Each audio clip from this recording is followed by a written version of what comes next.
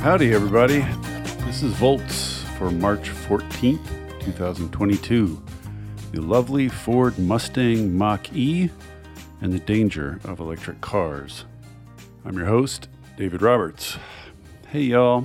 I attempted to dictate this post rather than type it out due to my tendinitis issues, so please forgive any sins of grammar or structure. My family and I own two extremely old cars, a 2001 Honda Odyssey minivan and a 2009 Toyota Prius hybrid. The van is literally falling apart, so we have been looking around lately for a new vehicle. Obviously, we would prefer an EV. A representative from Ford saw me musing about it on Twitter, contacted me, and offered to loan me a Ford Mustang Mach-E electric vehicle for a week. I've been driving it for a few days, and I thought I would report my early impressions, along with some larger reservations. Headline 1, holy EVs are fun to drive. I should note up top that I'm not a car guy. I don't know much about them, I don't much like them, and I don't much like driving them. I've never learned to drive a stick shift, change the oil. I don't drool over muscle cars or know what Hemi means. Truth be told, I kind of hate car culture. I should also note that I have only ever driven two EVs in my life. The first was the Kia EV6, which I test drove last week. The second is this Ford. I can say very little about the fine differences in EV driving experience among vehicles. In short, I am the least qualified car reviewer on the planet. As I said, both of my current cars are extremely old, so I am easily impressed by modern vehicular technology. I still get a kick out of remote key fobs. With this car, when you approach, it lights up, unlocks, and projects a picture of a Mustang on the ground next to the vehicle. There are heated seats, a heated steering wheel, a wireless phone charging pad, and a giant touchscreen with about 50 menus. It all feels like a spaceship to me. The first thing anyone notices when they drive an EV for the first time is the acceleration. With either of my gasoline vehicles, even the Prius, when it's driving in electric mode, there is a lag between pressing the accelerator and speeding up. You're always thinking a second or two ahead about what speed you'll need to be going and trying to anticipate. With the EV, acceleration is instant. You are going the speed you want to go the second you want to go it. It is wild.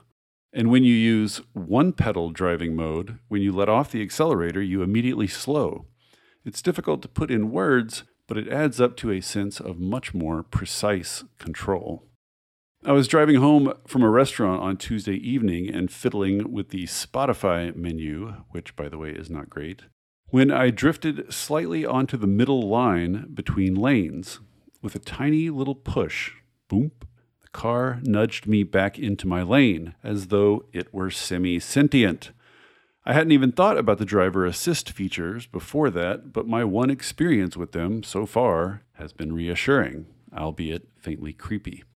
I'm one of those old guys who resists getting a Tesla because I don't want to be forced to do every damn thing with a touchscreen. Give me something physical with feedback that goes beyond some haptic buzz. I like knobs. Ford's screen has one giant knob toward the bottom for volume. It's better than nothing. In general, Ford has done a pretty good job with its screens and interfaces. Crucially, unlike in the Tesla, there's a second screen just under eye level with key information like speed and range.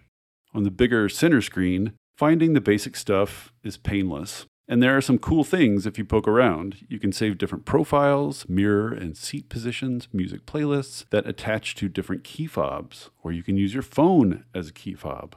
I haven't used any of these features enough to know how they'll age, but it's all pretty dazzling. The ride is smooth and quiet, the stereo system kicks ass, and that heated steering wheel. I mean, I've found nothing to complain about, and I'm pretty good at complaining. Car and Driver named the Ford Mach-E its EV of the year in 2021, and far be it from me to disagree. Headline 2, it's not clear Americans can handle this kind of power.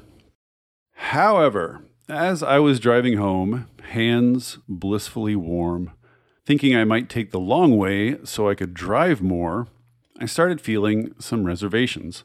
I started thinking about what it would mean for EVs to become dominant, the default choice, with most people driving them. For one thing, they make driving much more fun, even for someone like me who has a deep-seated antipathy towards cars and has never enjoyed driving. All the electric gizmos and screens and features combined with the unbelievable torque and acceleration make driving feel like a game in which you've just leveled up. It's difficult to believe that if driving is more fun, people won't do it more. And electric or not, less driving is better. The other thing is, the acceleration puts an enormous amount of power in your hands. For someone like me who drives fairly conservatively and pays attention, it can feel more precise and controlled, and thus safer. But it is not difficult to see how this kind of power could be misused. These cars can leap across intersections, going from standing still to 20 or 30 miles an hour in a second or two. If drivers aren't paying attention, it's a lot easier for an idle mistake to grow more consequential, involving more speed. And the constantly available torque is an invitation to try crazy passing maneuvers on the highway. The U.S. already has notoriously pedestrian-hostile infrastructure. If that stays the same, if nothing else changes, more torque and power in everyone's hands is going to lead to more collisions. Driver assist features might offset this somewhat. I do feel safer knowing that my car will keep me in my lane in normal driving conditions, but there's only so much software can do in the face of bad infrastructure and distracted drivers. Lacking much data, we are all going on our guesses and impressions and priors at this point, but my gut feeling is that putting tons more power in drivers' hands without changing anything else is going to lead to an even more hostile environment for everyone who is not driving. Ultimately, my fondest wish is that I lived somewhere where I didn't want or need a car at all. I hate cars. I hate driving. I really hate other people's driving and other people's cars. EVs are such an enormous leap forward in environmental terms that it feels somewhat perverse to question them, but nonetheless, despite all the hype, despite all the fun, it's worth remembering that the top priority, not just for climate hawks, but for humanists of all sorts, should be reducing the need for and the number of cars.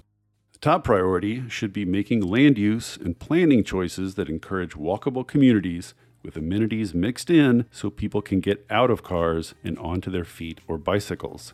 EVs are fun to drive. But no kind of driving is better than walking in the fresh air, getting exercise, and mixing with your neighbors. I hope EVs don't pull our attention away from that fact. Thanks, y'all. See you next time.